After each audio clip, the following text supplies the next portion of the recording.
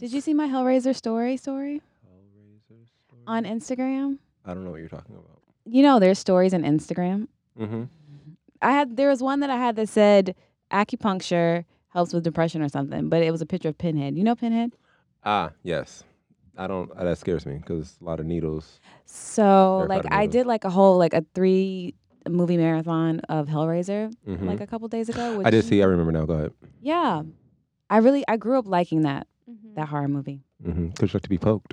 Yeah, and I was thinking about that. I'm like, what? Let's talk about Young Melanie. Why were you interested in this? In Yeah. this particular, like that was my series. Like my friend, hers was Friday the 13th. Mine was Hellraiser. Because I felt like one of the characters was actually really pretty. Because that Scorpio moon you got. Is it? Mm-hmm. And they were like pain, pleasure. There was like this whole middle ground. There's a lot of. I'm like looking back now. I'm like, oh, there's a lot of BDSM and like other kind of stuff in this movie. Yeah. You want to watch it with me? Nope. If ever you're listening, if heaven's a prison, then I am your prisoner. Yes, I am your prisoner. I messed up. Ooh. I know now. There's no room for me to play now. Nowhere to take my way out. My vital organs are beating through. My ribcage open, my heart balloon. Hey y'all, welcome back to the Dance Union podcast where we talk about the eggy, the egregious, the exciting, the elastic, the elongated world of being a dancer and an artist. I am Melanie. And I am the ecstatic Jay Bowie. That was the driest way to say ecstatic. Yeah. We're trying this thing. We're trying this thing where we like do the opposite of what the thing is. Oh, you are, but and it rubbed off. Blah. Okay. And this is The Dance Union Podcast. Peatcast. All right, Peatcast. Peatcast. Peatcast. We're just Oh. changing the. Yeah, the O now sounds like an I. I don't know. All right, you're in the upside down I am. world right oh now. my gosh. Maybe I will be for the entire month of October. We'll see It doesn't feel like it should be October, so maybe that's the reason why. I feel like know. it should just be September, August, maybe like Let's late try August. April. Okay, just roll it back 6 months. And we are joined in the studio today by a wonderful dance artist. Please introduce yourself. Hi, thanks for having me so much. My name is Leo, and I'm a dance artist with Gibney Dance Company. Woo, woo. Fantastic. Yes. Welcome. I wanted to say for what I was going to say. Crap. Something about. Oh yeah. Nope. I'm just going to edit that out. Or not. I had it, and it just like whoosh, I hate when I that saw the blur. happens. Anyways, go ahead. So Melanie has a no. How are you doing today? I'm doing great. Nah. That's what you forgot.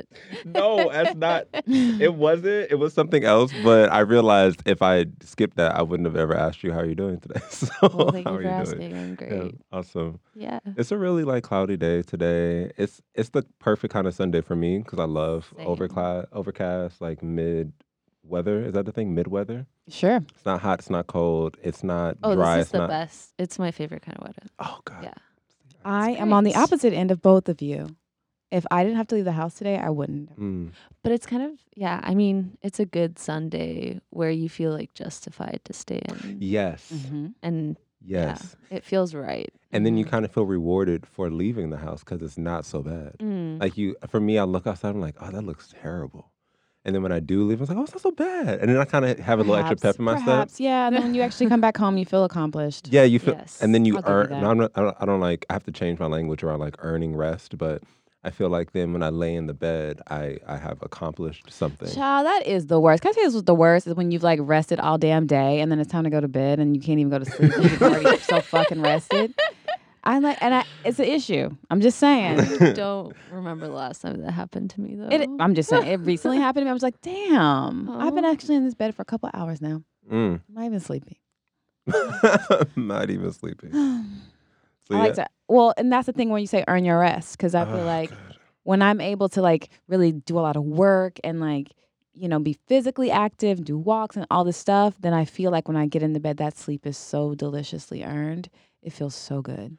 I just have to. We'll get more into it when we jump into the main subject, but I I realized that I like kill myself when I realize when I hold that rhetoric of like have to earn my rest. Like then I have this unbalanced, like super dichotomous, like extreme collapsing, resting, like what's another word from like crashing, Oh yeah.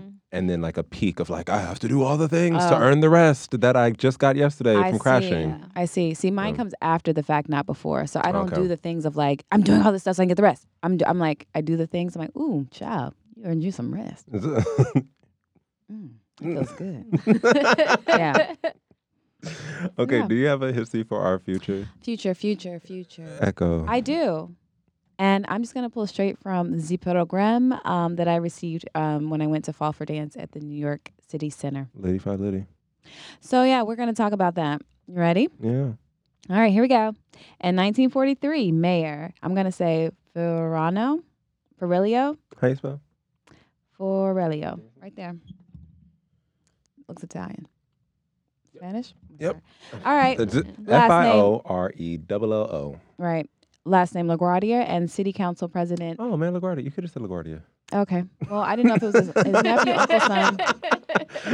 And President Newbold Morris established New York City Center, Manhattan's first performing arts center, as a place where dance, theater, opera, and music could be enjoyed under one roof. The vision. Bringing together performing arts for all New Yorkers at affordable prices. Now, this beautiful, distinctive neo-Moorish theater welcomes over 300,000 annual guests. And, yada, yada.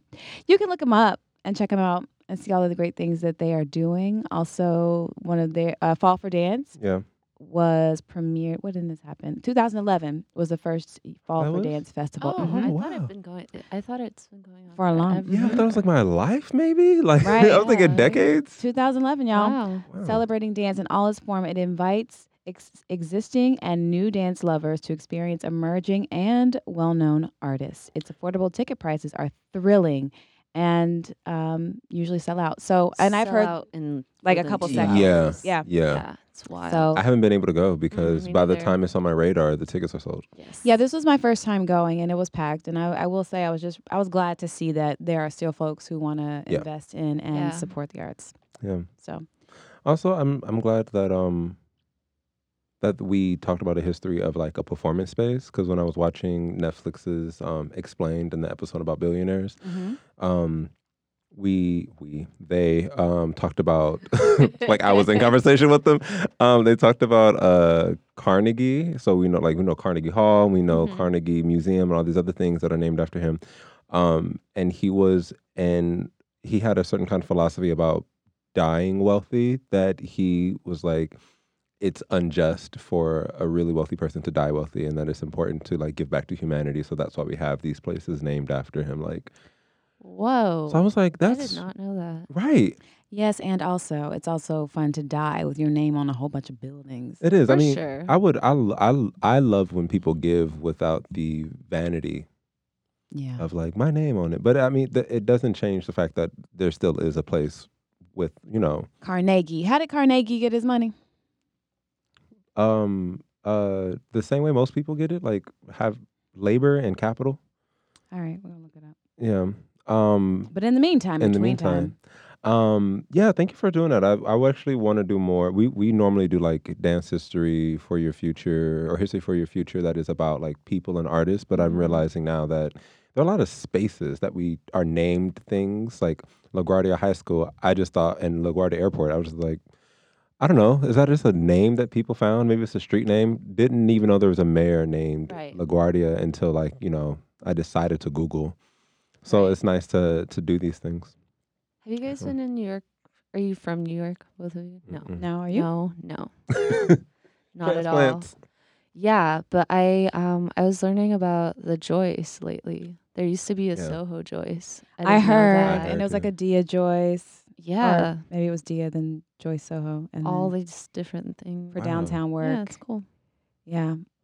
Was it rent that went up and then they couldn't afford, Shit, I don't remember. or property taxes? I don't know. Oh, Yes, and it's interesting because I'm doing a lot of research on Black female makers in particular. So having to go back into that, that archive and see and hear about places that don't exist anymore, and then actually go to Mm. people and talk to them about like, Mhm. hey, where was this happening? Where were you in this year? And like, that's pretty cool. And also sad because, like you say, like a lot of the places aren't here anymore. Right. And why aren't they here? Yeah. So, yeah. Yeah, I also heard that there used to be like arguably like twice as many performance venues Oh my gosh, can you in New imagine? York And in the if 90s and early 2000s. Wow. that be true, either there were a lot more audiences going, or can you just imagine how like, I mean, maybe you don't feel it spread thin already as far as Oh. like on a Friday, the amount of spaces that have shows going on? Could you imagine if it was twice as many? No. I can't keep up. Like this Yeah. fall, there's so many good shows. Yeah. Isn't that always the Yeah. good problem to have? It's like, I mean, yeah. Yeah. and then it's like, nice. you know what I do? I'm like, oh, cool. I'm not going to any of them. And I'm like, I'm going to go to all, All of of them. them. Yeah, I try to go to all. Yeah, I It's think just like Thursday, Friday, Saturday, Sunday. yeah. Yeah, Some but- weeks some weeks when like in the fall or in the spring, you know, in the peak season, Mhm. I would see like 4 to 6 shows a week. That's a See, lot. yeah, that is. And I admire that because I get to a point where I can't be a good audience member. Mm. And also, I will say, like, I used to go see a lot of shows because I had to write about them, and that was not as enjoyable Yeah, as you had a different perspective. mhm, It's writing work. them. That's work. Yeah, it's work, and it's like you don't get to actually enjoy it in the same way you would if you could just witness. Yeah. Right. Okay, before we transition into the next segment, is it okay if we turn off the lights now? They're starting to hit my eyes. Yes, and also Carnegie made his money through the American steel industry. Ah, that's what it was. Labor. Mm. You know, you own the Labor. business and labor.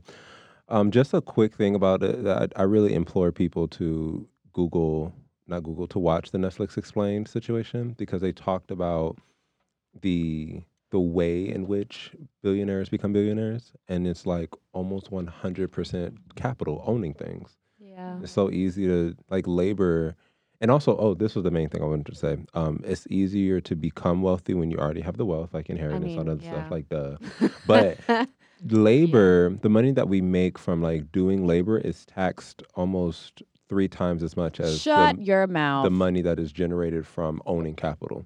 So that's also like one of the huge. That is the dumbest thing. Yeah, like labor is taxed at like 21%, It's almost as and capital if is at like 9%. designed that way to keep the rich people rich. It's almost as if think? someone orchestrated Something this. to it, Who made possibly. these laws? Ah.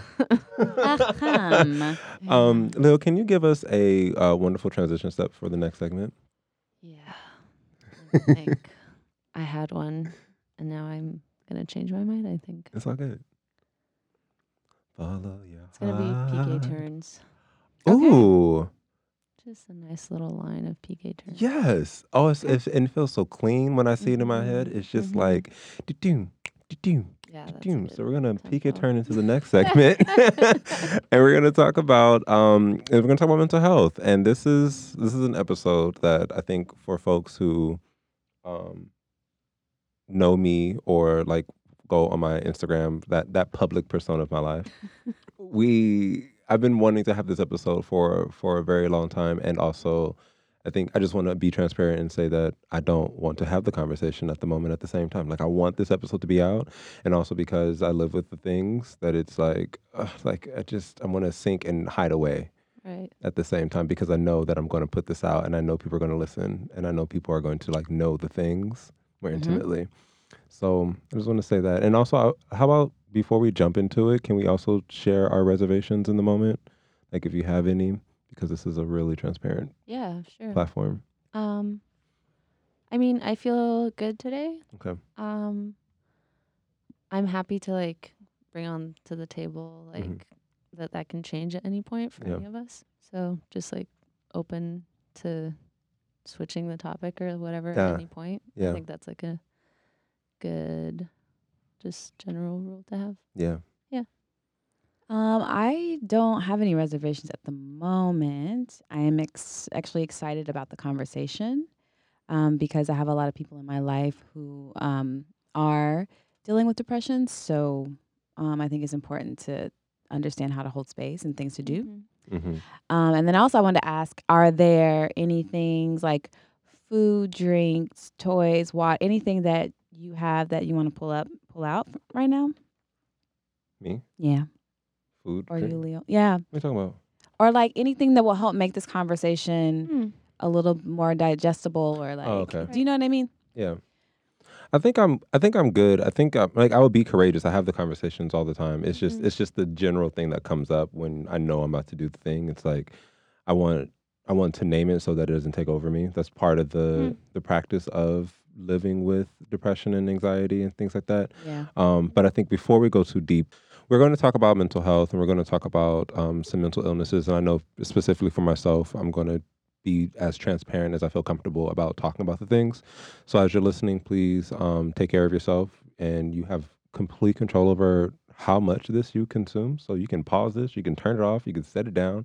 You can pick this up months later, like if you're just not ready for it. But I just wanted to like list a few things that you can do while listening to this to take care of yourself. And especially when you're listening by yourself, like no one's here to judge you. I'm saying that also like talking to myself when I try to like Yeah. force myself to listen to something, and it's like you're weak for not like doing something. Like who am I trying Yeah. to perform for? And also, I would say too, environment is important too. Like I Yeah. know, like when I have to have difficult conversations, often I like to have them at my place because I'm comfortable there, and I can control other elements that I can't necessarily can control in a conversation.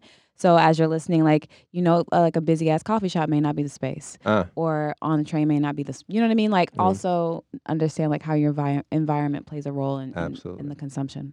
So before we jump into it, let's take a quick break. As you're listening to this episode of the Dance Union Podcast, I just want to let you know that we have a Patreon account that has wonderful content on it that is going to be exclusive for those who decide to be patrons. There are many different ways of giving. There are different tiers. They start off at $2 and can go up to $25, but you can just choose what you would like. The patron tiers and the donations / supports, the giving, any way you want to think about it, is really going to help keep this podcast alive. There's a lot of costs that go into the podcast, and very transparently, I'm paying those costs.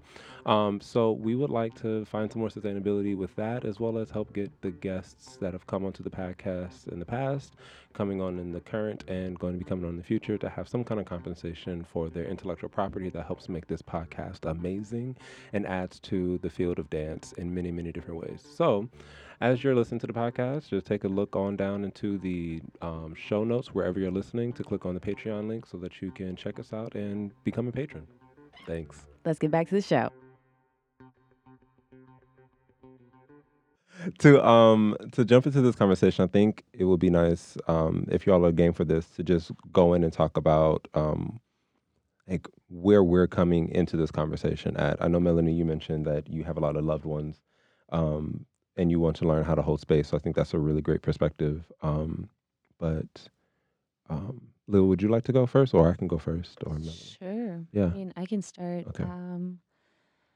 And thanks for all the disclaimers. And I really like what you said about naming what you're dealing with to kind of make sure that it doesn't take over you. I've never heard that before. I really like that. Yay. Okay. Sharing Yeah. tools and resources already. Already. Yeah. The best. Yeah.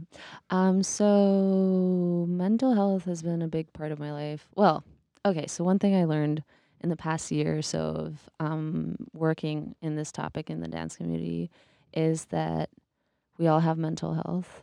Yeah. And that for some people, I mean, this is a no-brainer for me at this point, but it took me a minute to get to this, like to realizing this. And for some people, mental illness is a part of their mental health, but it's not like some people have mental health and others don't. Right. It's just we all have it, and it's different for everyone. But I've been dealing with mental illness, with depression and anxiety and eating disorders since my teens. And it took me a really, really long time first to recover, and then learn how to stay in remission. And second of all, get to a point where I felt comfortable speaking about it. And I think this is like the point where I'm coming into this conversation from, of feeling very strongly about being an advocate for in the topic. Yeah. I think the advocacy part is one that really helped me heal a lot better. I realized that like through an astrological language, it's really difficult for me to do things that just benefit me. Like if all I can see in the perspective is like, if I do this, then I would feel good. I find so little value in it, and that's something to work on, obviously, because that means I find little value um, in my life or in my own healing process or my own relationship with myself. But the moment that I see what I can do can help at least one other person, then like that's when the engine goes. That's when I can feel like I can push through.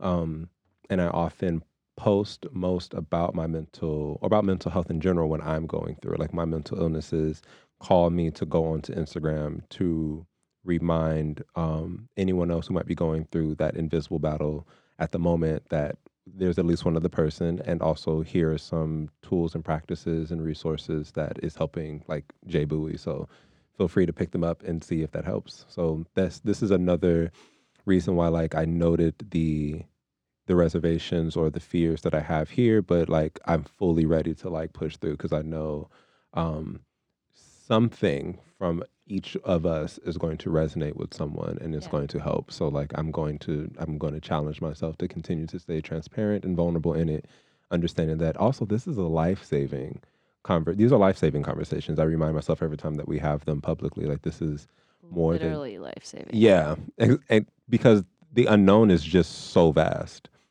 about what someone's going through, how close they might be to it. You know what I mean? So Yeah. I remind myself about that. Yeah. How are you, Melanie? I'm good. Are we saying like how were we sort of come into the conversation? Yeah.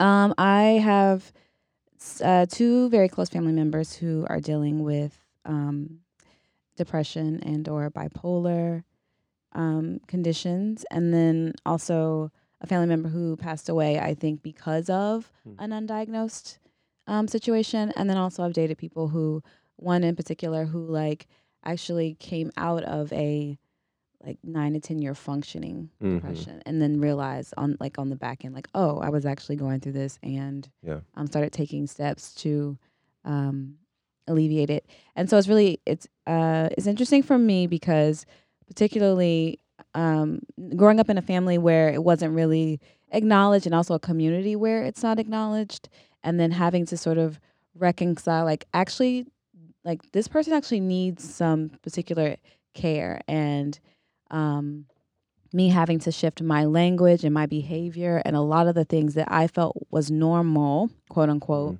to support this person and change my sort of reality is something that's actually ongoing. Because like a lot of, grew up with the way we grew up was like, oh, you'll be fine, or it's not a big deal. Stop crying so much, and you should get over it. Why don't you get over it? Melanie gets over it. You know what I mean? Like that kind of shit. And it actually was not helpful, and sort of recognizing and understanding that this is actually a different person, and they're actually processing information differently. Yeah. So, yeah, it's fucking difficult. It is. It really is. I'm glad that we have these perspectives because this isn't a conversation that's only for people who are living with mental illnesses, as we mentioned. Everyone has mental health. And then there are those of us who are living with mental illnesses and mental health challenges, and that is one. I realize like I said that as like that's a title, like that's an identity, but I think there's also roles that we occupy ourselves in. Like I'm not always depressed. So when I'm not always depressed and I have, like you mentioned, Melanie, like I could be in your role at a time, like have a family member, and also I can be depressed and have a family member that's going through depression, and I can be learning. So there's multiple ways of entering this conversation and other conversations like that. So Lil, can you talk about, okay, let's unpack this a little bit at Gibney, because I'm really excited for this. I would love to. And just to add on to what you were saying, I feel like there's no one experience or black and white, because, and also what you said, there's so much to just unpack of what you just said. I think there's so many misconceptions about mental illnesses in general. A depressed person could be bubbly and happy and be depressed at the same time. That's one. But also, I've been in relationships or in a relationship where I was the partner to someone who was dealing with like pretty severe things at the same time going through my things, and that makes it so much more complicated because there's like a triggering, and there's just so much to talk about, and I feel like each person's experience and circumstances are different. But yes, okay, let's unpack this. Super exciting. Just launched the program in September. And it's my advocacy fellowship at Gibney Dance Company. So, Gibney Dance Company, aside from having us in creative processes and performing, we are also invited to identify a area in the dance community, in the dance field that we strongly feel about, and create programming to kind of better conversation, the situation, create a more equitable and healthier dance community and environment. So, as I said, mental health has been a big part of my life forever, pretty much. Yeah. So, it was natural for me to kind of try to dive into this subject and figure out what I could create as a dancer without I don't know. I get to the point sometimes where I'm just like, all I want to do is quit dancing and Yeah. go get my psychiatry degree and, Mm. go into like colleges and try to fix everyone. Mm. But there's a lot of smart people at Gibney who, Yeah. sit you down and talk to you and say, you've been working at this, you love this, this is like your life, your career, your passion. Why don't you just take dance and see what you can do Mm. in this field that you want to impact through your artistry, which is really, really cool. Yeah. So I just stepped back a little bit and thought about what has been really impactful in my own journey. And I feel like one of the big things in my experience was feeling isolated and feeling like there was something wrong with me and not being able to talk to people or have relatable people share relatable experiences. So, especially when I was in college, I guess because I was younger, maybe it was just also because it was the first time where things got more difficult, and like my depression worsened and my eating disorders got quite serious.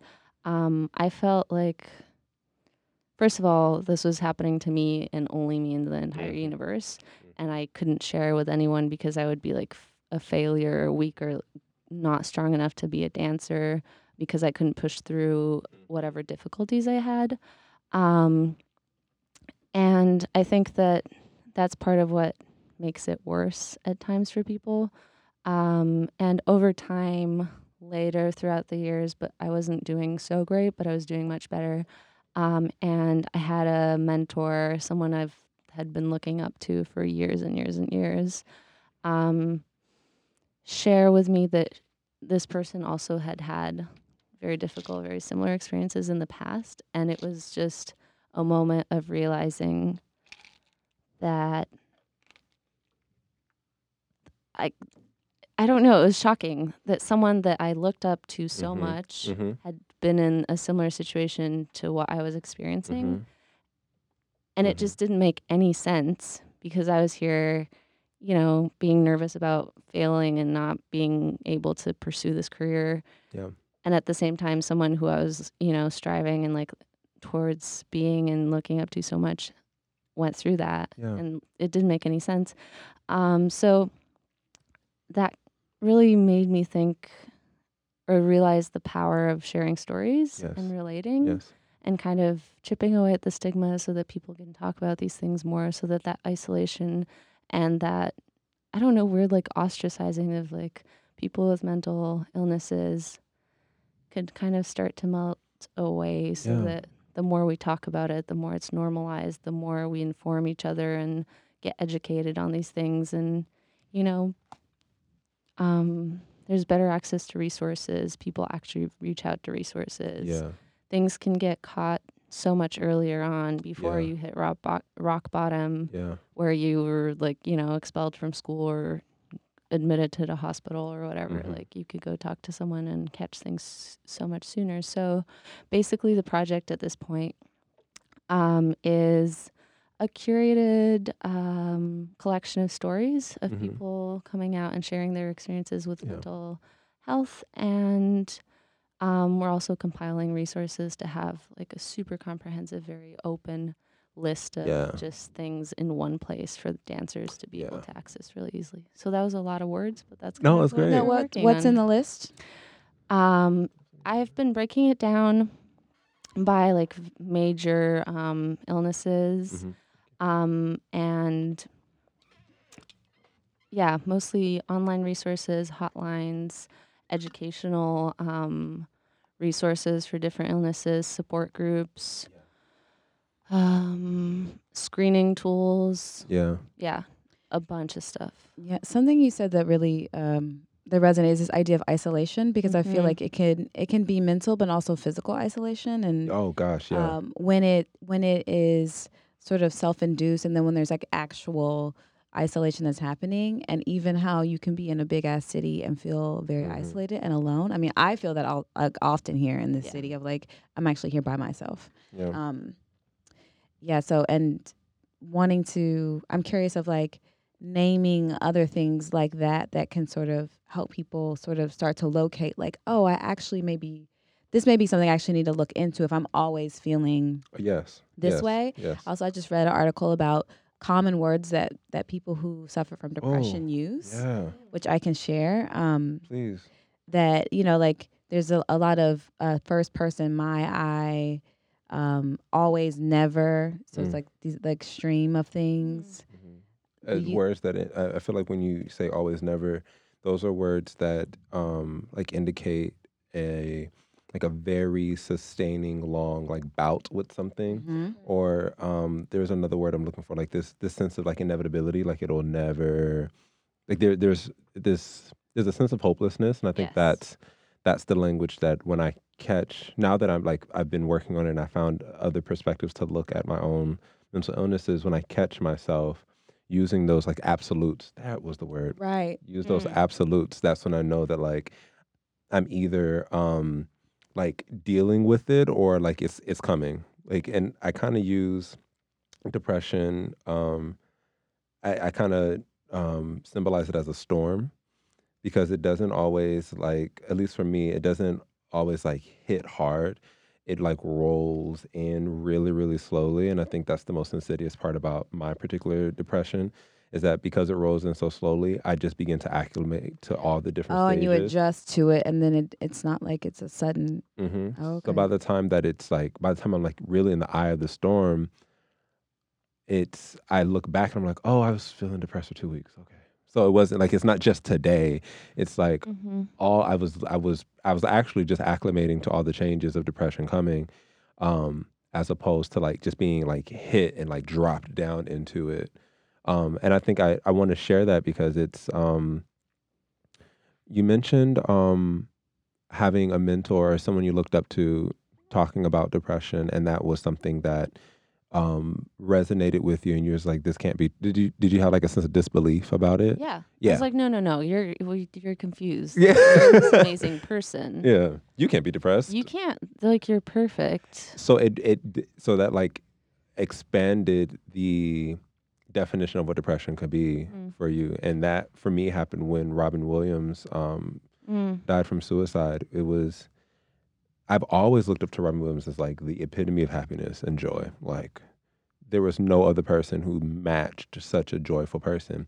And then I started reading articles about some, like, from people who talked about his life and who were more close with him. And it was like, yeah, he was always dealing with these kind of things. And it was because he was dealing with those things that he chose to show up so happily and so joyfully. And I was like, wow, that is me. Like that was the form of depression that I needed to see to accept that I was really going through something, because I was able to show up and be happy and still experience joy and have other people experience joy around me, that it was hard for me to believe that I was dealing with anything, because I was still like a conduit for this light. Right. And now that I know that, I tell people like I'm a high functioning depressive person. Like, I function really, really well, to the point where I could even convince myself that I'm not depressed because of what I like look at myself producing. And I think living in a society that values production so much, that it becomes a terrible feedback loop if I buy into it, that just because I'm showing up and I'm doing well in rehearsals, or I'm producing this and I'm making money, that everything must be okay. And I love talking about when I was working at Best Western in like a call center, that I was literally one of the top 10 salespeople, and I was top 10 amongst people who've been working there for decades, who like were working there, had children, put their children through college. Like I was in that group of people. And when I look back, I remember that was the point in my life that I finally told someone that like I'm dealing with suicidal ideation. Um, and I remember that I was doing well because I was able to go on autopilot and just do the sales like robotic thing and excel really well in the capitalist like mindset of like selling something because I shut off all of the receptors of human connection at that point. So to sell someone a hotel room that I knew they really couldn't afford was the easiest thing.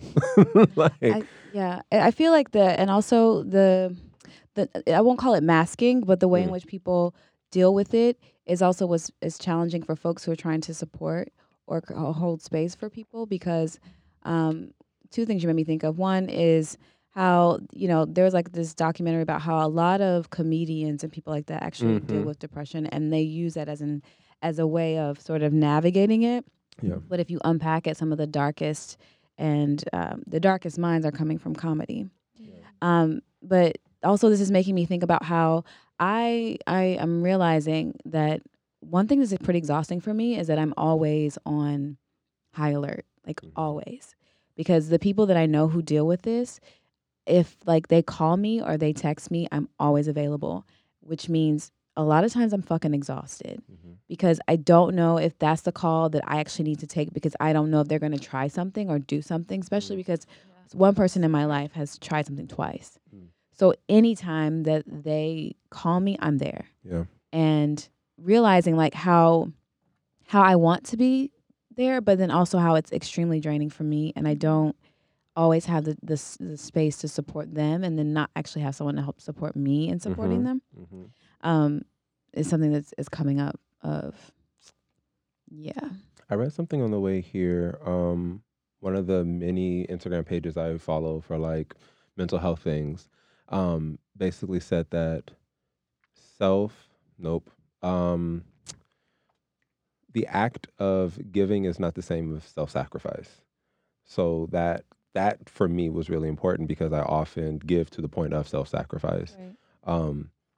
And I want to connect that with what you said earlier, Leo, that we all have mental health. That for those who are in a role like Melanie, like where you're supporting someone and you're there for someone and you're being like a loving and giving friend, partner, lover, family member, that you also require, need, and deserve someone to take care of you is the same way. Like my therapist has a therapist, like Yeah. that. And I think that's the really great thing to remember is that it's just because you're not living, maybe you don't identify as living with the mental illness, that you still deserve for your mental health to be taken care of as well. Absolutely. And Yeah. I think from my experience of being in therapy for my own things, and dealing with a partner who was quite severely depressed, and I was having a hard time. Like at a certain point, half of my therapy sessions kind of geared towards me supporting this person's mental health. Yeah. Because it's a lot of work, and I feel like, especially in loving relationships and family and like loved ones, friends, close people, it's so hard to not be there for them. Yeah. And to kind of respect your space, your boundaries, or your own health, because it is scary. Sometimes it gets like very frightening, like what you said. Thank you for sharing that. That's, I mean, it's like one of the scariest things you can face of a loved one threatening to, hurt themselves, harm themselves, whatever. Yeah, that's a lot to carry for anyone. And It is. also none of us, I mean, except for the ones who are, we're not mental health professionals. Yeah. So it's a lot to carry. There's a lot of ways, I'm sure, to learn how to be better. I did like some online courses of how to better be a supportive loved one for this person. Yeah. And there's a lot to learn about how to deal with, I don't know, for me it was very informative to kind of know the traits of like what this person, it made so much sense. I was like, Yeah. oh my God, this is why you're doing this, and this Yeah. is why you're doing this, and this is why you're obsessing about this, and this is why like the smallest thing triggers you to the point where you think like your career, like your life is over. and to me it didn't make sense at all. But Yeah. then I read up on it and did some online training. So I was just like, oh gosh, this is like, you can't help this. This is what's happening Yeah. to you right now. But just learning about that was super informative. I don't know. It's a lot to carry. Thank though. you for saying that. I Yeah. didn't even think of Yeah. going online and looking for resources. I want to say to that as well, that I was like, okay, so I'm currently like not in a committed romantic relationship, and I'm working on the fear of that because my last one ended when I started my like when I really decided to dive into the mental health journey. Um, I sat across from my partner at the time, and I told them that I needed to do this. Like I realized that this is a thing. I really need to go into this mental health journey and what I knew about the healing process at that time. And I was like, I'm gonna let you know this is not gonna be pretty. Like I don't even want like my smile and my optimism to mask the severity of what this could look like. And I just, they were like, oh yeah, I can go on this with you. And I was like, great, I'm gonna present some more things that I can like see in the near future of possibilities and see if you still want to do this. Like our relationship can be tested. You might like not like me at a lot of times. I don't know. I'm not even fully sure of all the triggers that are within here as I begin to excavate. These are just the ones that I know at this moment. Do you still want to do this? And they said no. And I wanted to bring that up because you don't have to do, like, if you don't feel equipped to do this, you can say no. And it's actually not the worst thing. Like I don't have any hard feelings towards my ex for doing that. I actually have a lot of respect for them for doing that because actually fear if they knew that they weren't equipped to do it and then put themselves in a position and tried it and, where we might be at that point. It's almost similar. It's like if I have this really heavy load and I want to trust to like lean some of it onto you and you say, I got it, and then it cracks and breaks, where are we at, So Yeah. I want to offer that, like, if for everyone listening, if you don't feel like you're equipped to do something, be transparent and be honest and let them know, like, hey, I don't know if I can do this. And also forgive yourself if you don't really understand like Yes. that's what's happening. Because I was in a situation with someone, a romantic relationship with someone who was dealing with it, and I feel like looking in hindsight, I feel like part of my behavior was like emotional terrorism because I didn't really understand what some of my behavior and things that I was saying was affecting them, and they didn't necessarily have the language to Yep. tell me that either. Yep. But now that I'm looking back, I'm like, fuck, I now understanding fully that you're dealing with this, this, and this, and I did this, and like I've tried to apologize, I've tried to rectify, I've tried to fix it. I mean, it's not like I don't have a positive like outcome from it,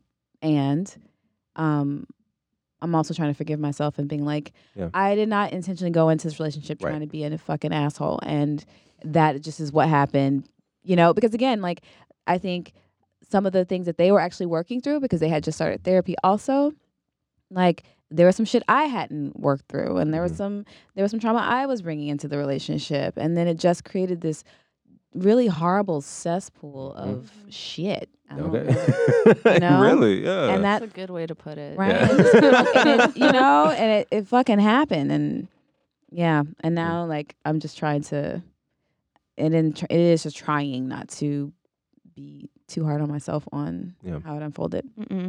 And this is why I feel like it's okay. I'm gonna bring another thing up. Have either one of you done a mental health first aid training?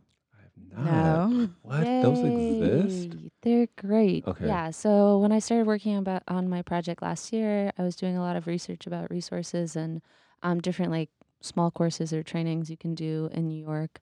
And there's an initiative in New York called NYC Well, and it's resources, hotlines, text lines, all of these things. But a part of what they're doing is also mental health first aid trainings, which are free pretty much 365 days a year. They're trying to train like 250,000 people as like just kind of not first responders, but just people who have the mental CPR capacity to kind of know how to better react in situations and how to, have these difficult conversations better. It's an 8-hour training. It's free. You could just sign up online. And I did two so far because I brought one to Gibney for the staff in, I think, February, which was really great. And yeah, we never really learn how to talk about these things though. Right. And I think the wonderful thing about these conversations becoming more ever present with things like podcasts, with things like YouTube channels, and just the sheer technological ability to share narratives that didn't really get the light of day when media was more controlled, is that we have these conversations more, what's the word I'm looking for? They're happening more often, so that I like to think about like what the youth are seeing in comparison to what I saw when I was their age. One summer I was at like a stay away situation at Purchase College, and me and the staff were listening to the students talk about like their friendships. And one of them, we asked, "Oh, we're playing a game. Can you put your phone away? We're gonna we just want everyone to be present." She was like, "Oh, hold on, my friend is dealing with depression right now. I'm just like texting her through it." And I was like blown back, like, I'm sorry, what? Like, you're just casually, and when I mean casually, I meant like you heard us clearly, and your response is the most valid response, and your tone was like level and grounded. You didn't seem like flustered. You didn't seem like, oh my God. You just seemed like, yeah, my friend lives with depression, and sometimes she needs to text somebody through it. So I'm that friend, and I text through it. You know what I mean? That's beautiful. And we had to stop whatever we're doing to let them know, like, this is a very precious thing that you're doing that we didn't even feel we had the space to acknowledge within ourselves, let alone to another person. That we were dealing with depression, that we could ask for help, and that it could be something as casual as like, let me just make sure I have my phone around me to text my friend to see if she's okay. And also we asked like, so what happens if your friend says, she's thinking about, taking her own life? And she's like, well, I have her mom's number, and, I have the whole 14. Yeah. I thought these were college kids. No. Wow. 14. And I was like, this is the beauty of growing up, along with some of the other challenges of growing up during this time. But this is the beauty of growing up during this time, is that certain conversations that felt like the furthest when I was 14 are just right in their back pocket with their phones to be able to pull out and Google podcasts about depression or YouTube channel about, you know what I mean? And they can find help so much easier. And then like, as we found someone who helped expand what that definition of depression was, they can find it through someone else sharing their stories and their narratives. You know what? It makes me wonder if actually depression is like a normal. It actually is you remember how we were talking about the center before, and like how the center needs to be expanded to include a lot of different things. Yeah. And that how I feel like it feels like it's part of the human condition to go through these waves, and that we go through them in different ways, but that there's something about it that's actually very part of being a breathing human. Yeah. And especially with this time being in this particular era of life. Yeah. I don't know. I want to go into that a little bit more because I think, well, I would say I know now that I started my mental health journey, my healing journey, me addressing like the depression, anxiety, the suicide ideation, and the childhood trauma that helped birth these things. That movement, i.e. dance, and my connection with other people are the top things that I need when I know that I need support, or I need to heal, and I need to address the things. So I want to know if we could talk about how dance is supportive for us individually, and what other research might support that, especially when we talk about like the isolation. I think that's the first thing. Being in rehearsal with other people who know about my mental health challenges gives me a lot more confidence to actually show up, because then they already know. So I can come in and say, hey, y'all, I'm dealing with depression today. Whether they decide to love on me or not, just the fact that you know this and I don't have to hide it is one less place that I'm afraid to go to when I leave my home. Oof.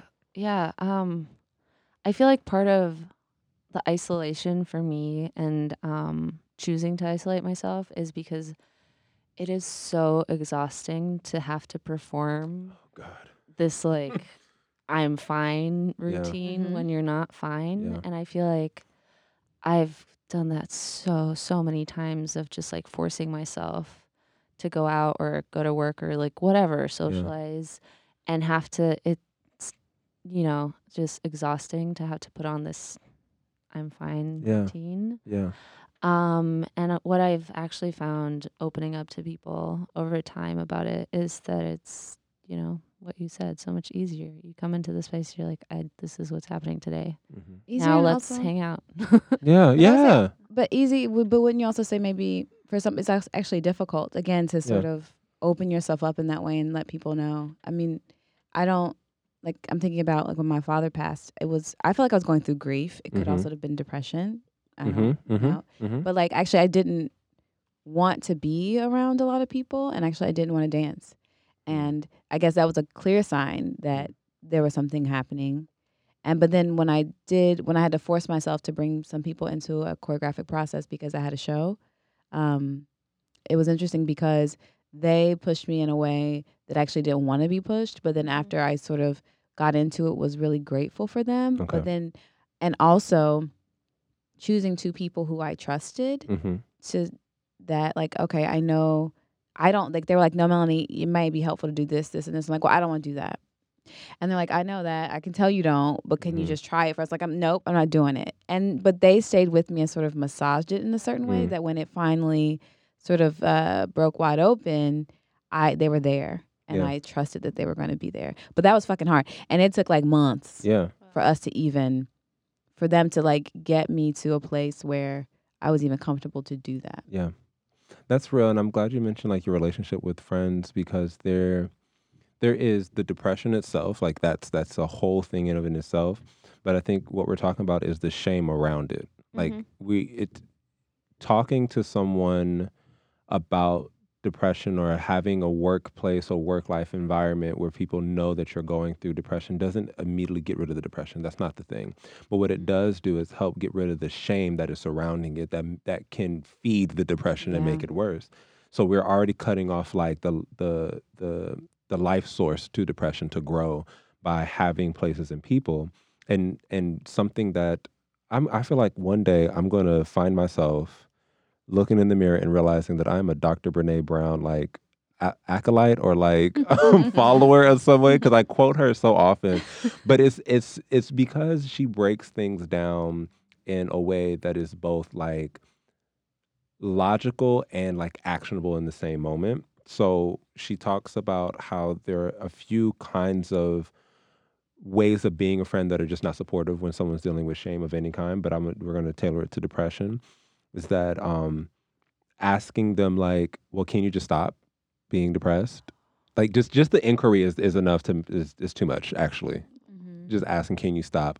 Or trying to like logically fix it. Like if I move this here, like trying to walk them like, oh, well, okay, you're depressed because let's say or sorry, asking like why are you depressed so that you can try to like logically walk them out of it. Like that actually doesn't really help as much as you may think it does. When you're on the outside.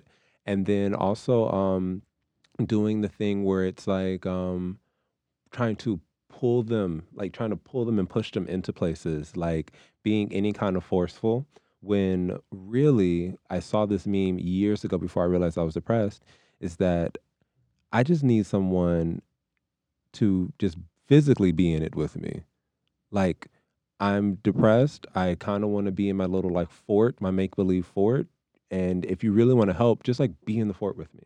We don't have to talk about it. We don't have to necessarily do anything about it.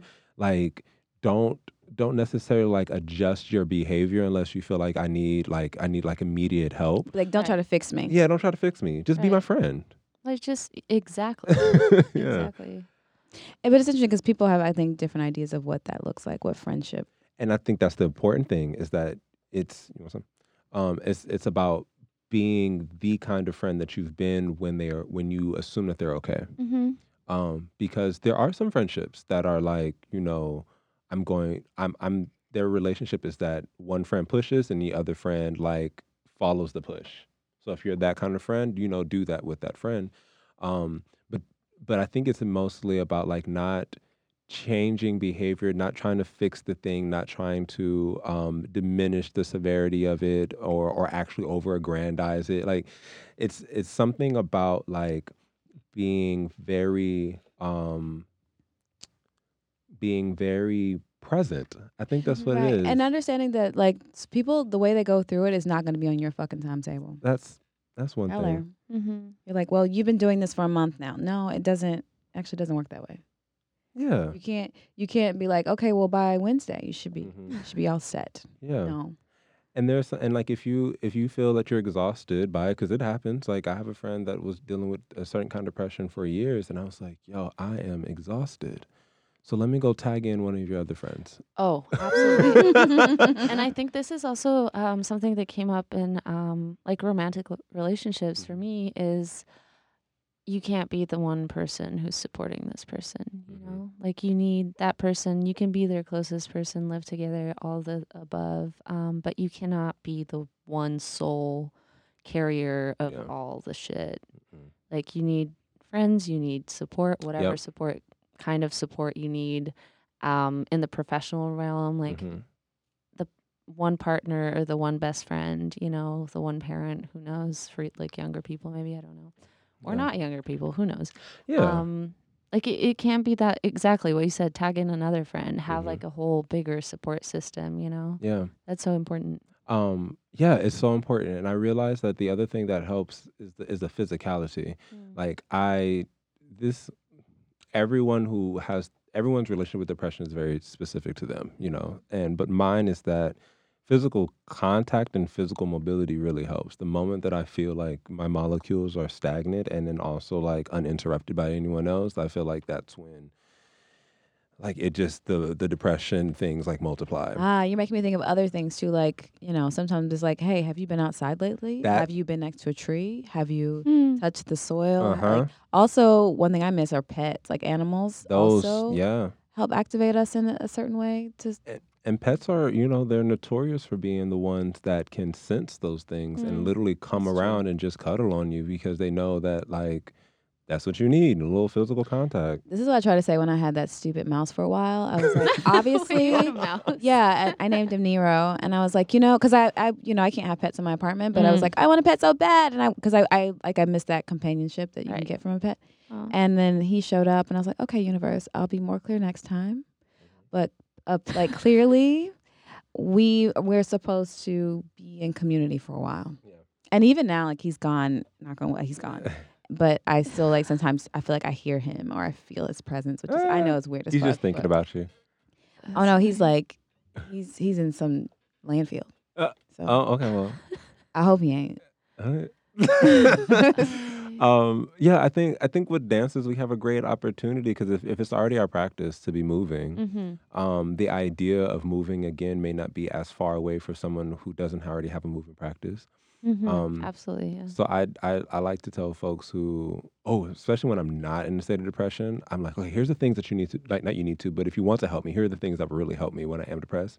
Because that list isn't ready when I'm depressed. Like, Oh yeah, that's a good one. mhm. But also Oh, be yeah. mindful that like sometimes movement actually just it's not bad or good, but it can dislodge some things. Mhm. Like I've had that happen too, where it's like I was holding something so strongly in my body that when it got dislodged in dance, Mhm. that like I actually didn't have the equipment to sort. Well, first of all, it caught me off guard, and then I Mhm. didn't. I'm like, oh, my body's actually holding this in a very visceral way Mm. that I just had to sort of like let it go through me, and then I ended up choreographing a moment. Like it happened in this piece every time, like that same moment. Mm. So I had to choreograph a moment in the piece where I actually did cry, but then I like sort of like Yeah. brought it back in to then finish the work. Yeah. Like it happened every time in this particular moment when this particular physical stuff happened. Right. Mm. And to add on to what you were saying, Jay, a little, having a crisis plan is Yeah. such a good thing, and you make it when you feel fine. Yep. Because then you can look back and think about all of the things that you need when you're not fine, so that Mhm. when you're not fine, you have it literally written down Yep. somewhere, or if it's on your phone or like on a piece of paper. Mine's Yeah. on a piece of paper of, I feel like shit. I open it up.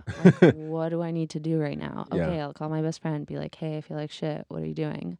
You Yeah. know, like, Yeah. because I don't know for myself. I know when I get into, not feeling good, I can't make decisions. Like, I don't know Yeah. what to do with myself. I don't know how to help myself. I don't know what I need. Yeah. And to have that kind of, pre-planned is Yep. so good.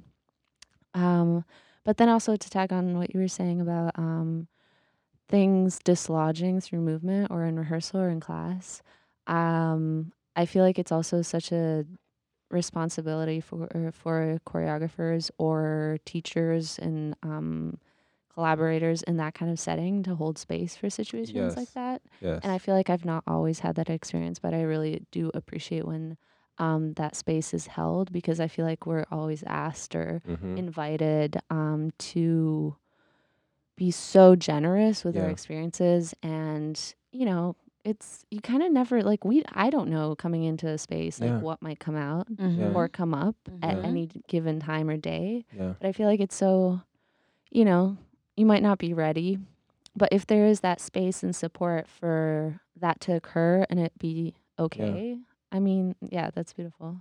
I felt I saw somebody post something about the challenges of being like an acting major or a drama major.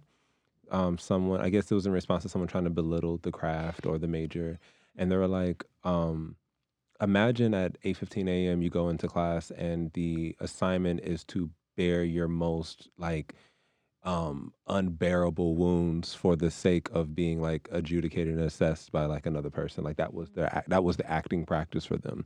And my perspective on it was like, y'all intentionally do that?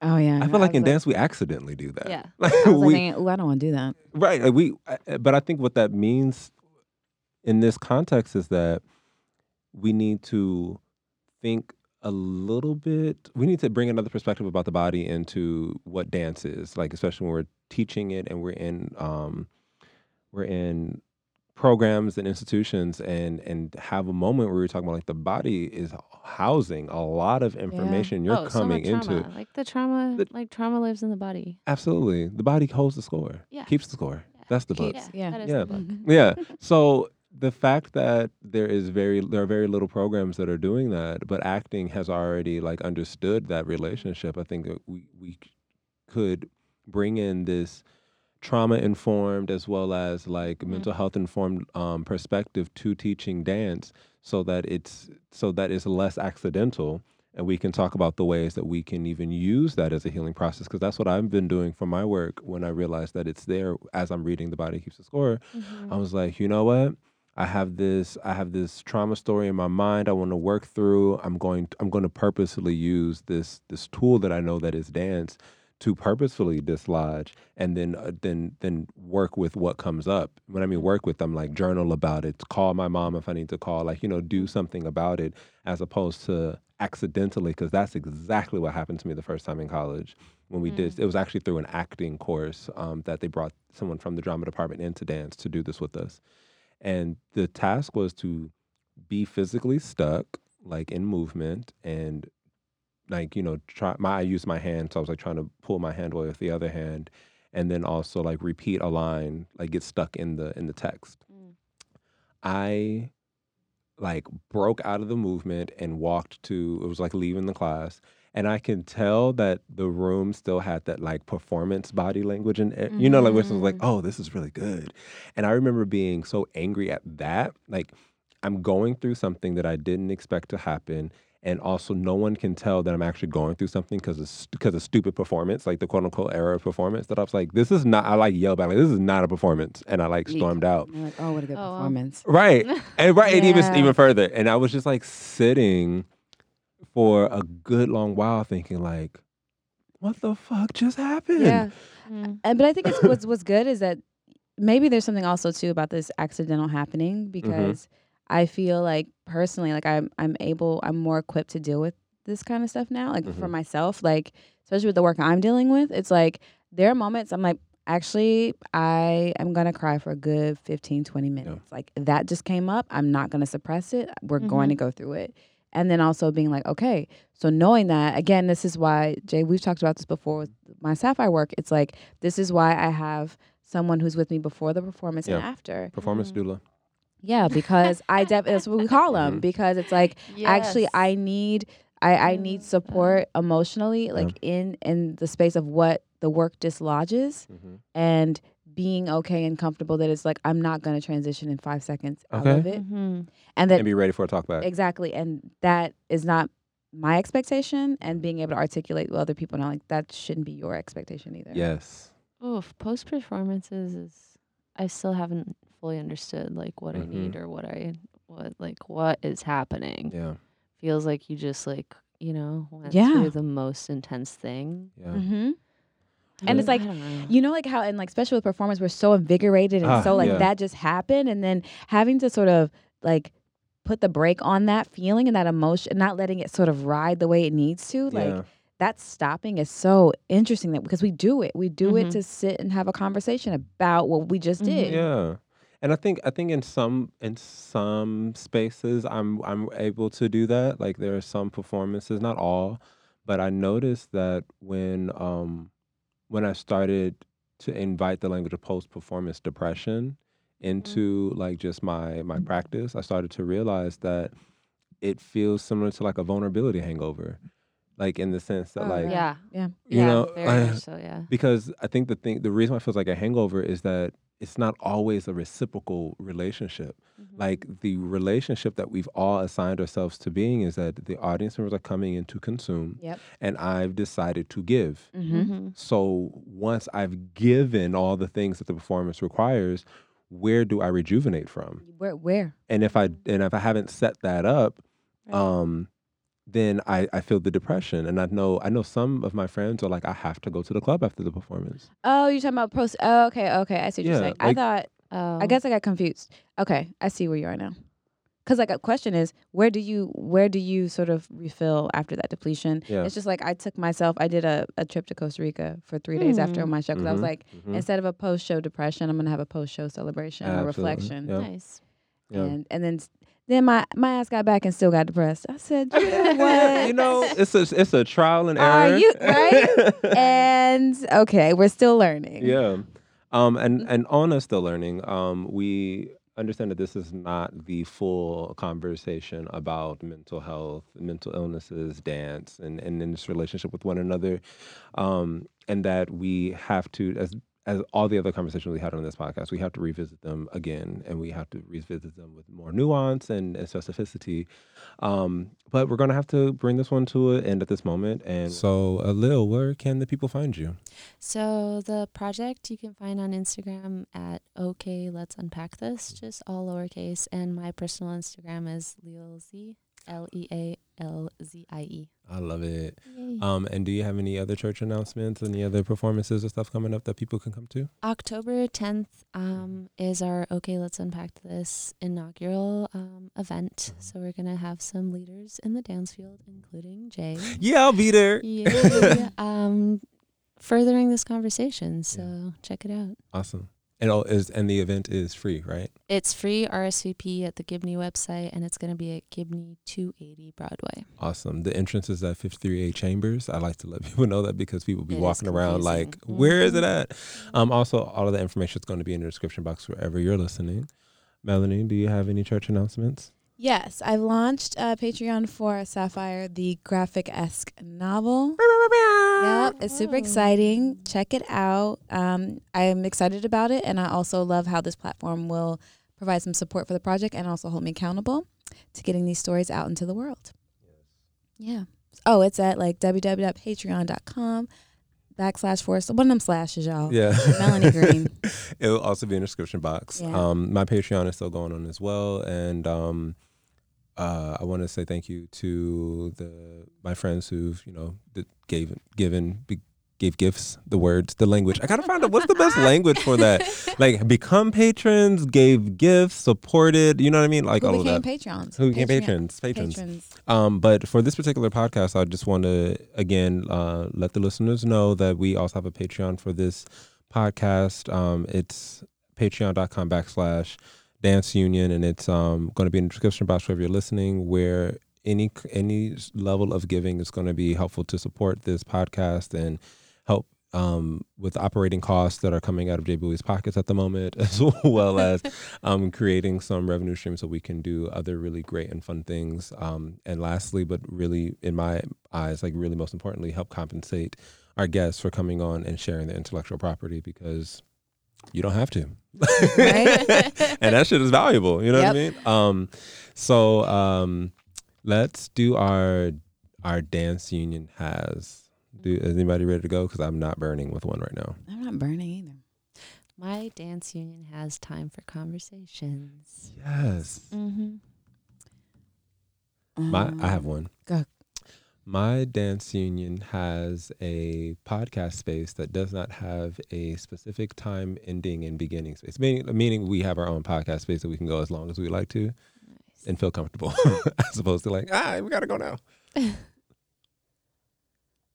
My dance union has discount flight tickets. Oh. Did you hop on that one with the green? Huh? Did you hop No, on absolutely not. I was like, I don't trust it. Dang, there Why was are you this- trying to get a whole bunch of greens on a plane? Dude?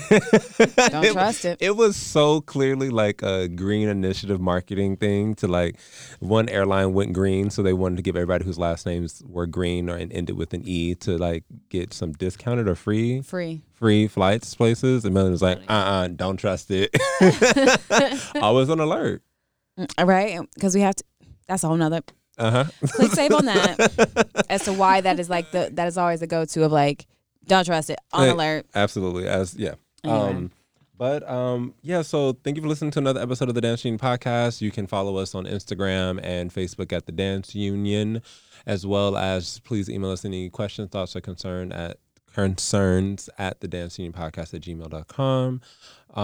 Also, I haven't said this in a while, but please share this with people that you think would like benefit from these conversations. We have so many conversations. We're at episode this is 53. So, Wow. I think it'd be really dope if you could just take this and be like, hey, there's this conversation I would like for you to listen to. Let me just like copy the link, text it to a friend, text it to an auntie, text it to also, I think for this particular conversation, send it to somebody who is in a position of power so that we can make more dance spaces, trauma informed as well as like mental health informed with like NYC Well, because it will be great to stop, in my perspective, to stop having to explain to choreographers why it's important to just check in with dancers before we start rehearsals. Like, Yeah, bring a mental health first aid training to every That's it. college. yes. Oh, God, Young yes. people figure out how to rule things better later Yeah. on, I don't know. Mm-hmm, Absolutely. mm-hmm. And we can make a lot of changes just by inciting conversations. And I think this podcast is a great tool for that. So we're gonna get out of here with the good old 5, 6, 7, 8. We out.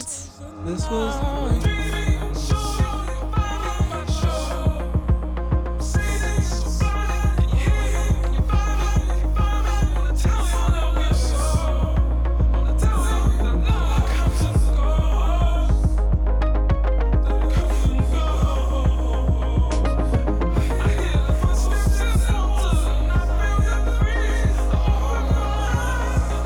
I wish that I listened when I was in prison. Now I'm just a visitor. I came to the gates, but you turned me away. You asked me what am I waiting for? I'm waiting cause I fucked up. I got thrown out. I don't know which way to go now. I don't know which way is home now. If you're listening, if heaven's a prison,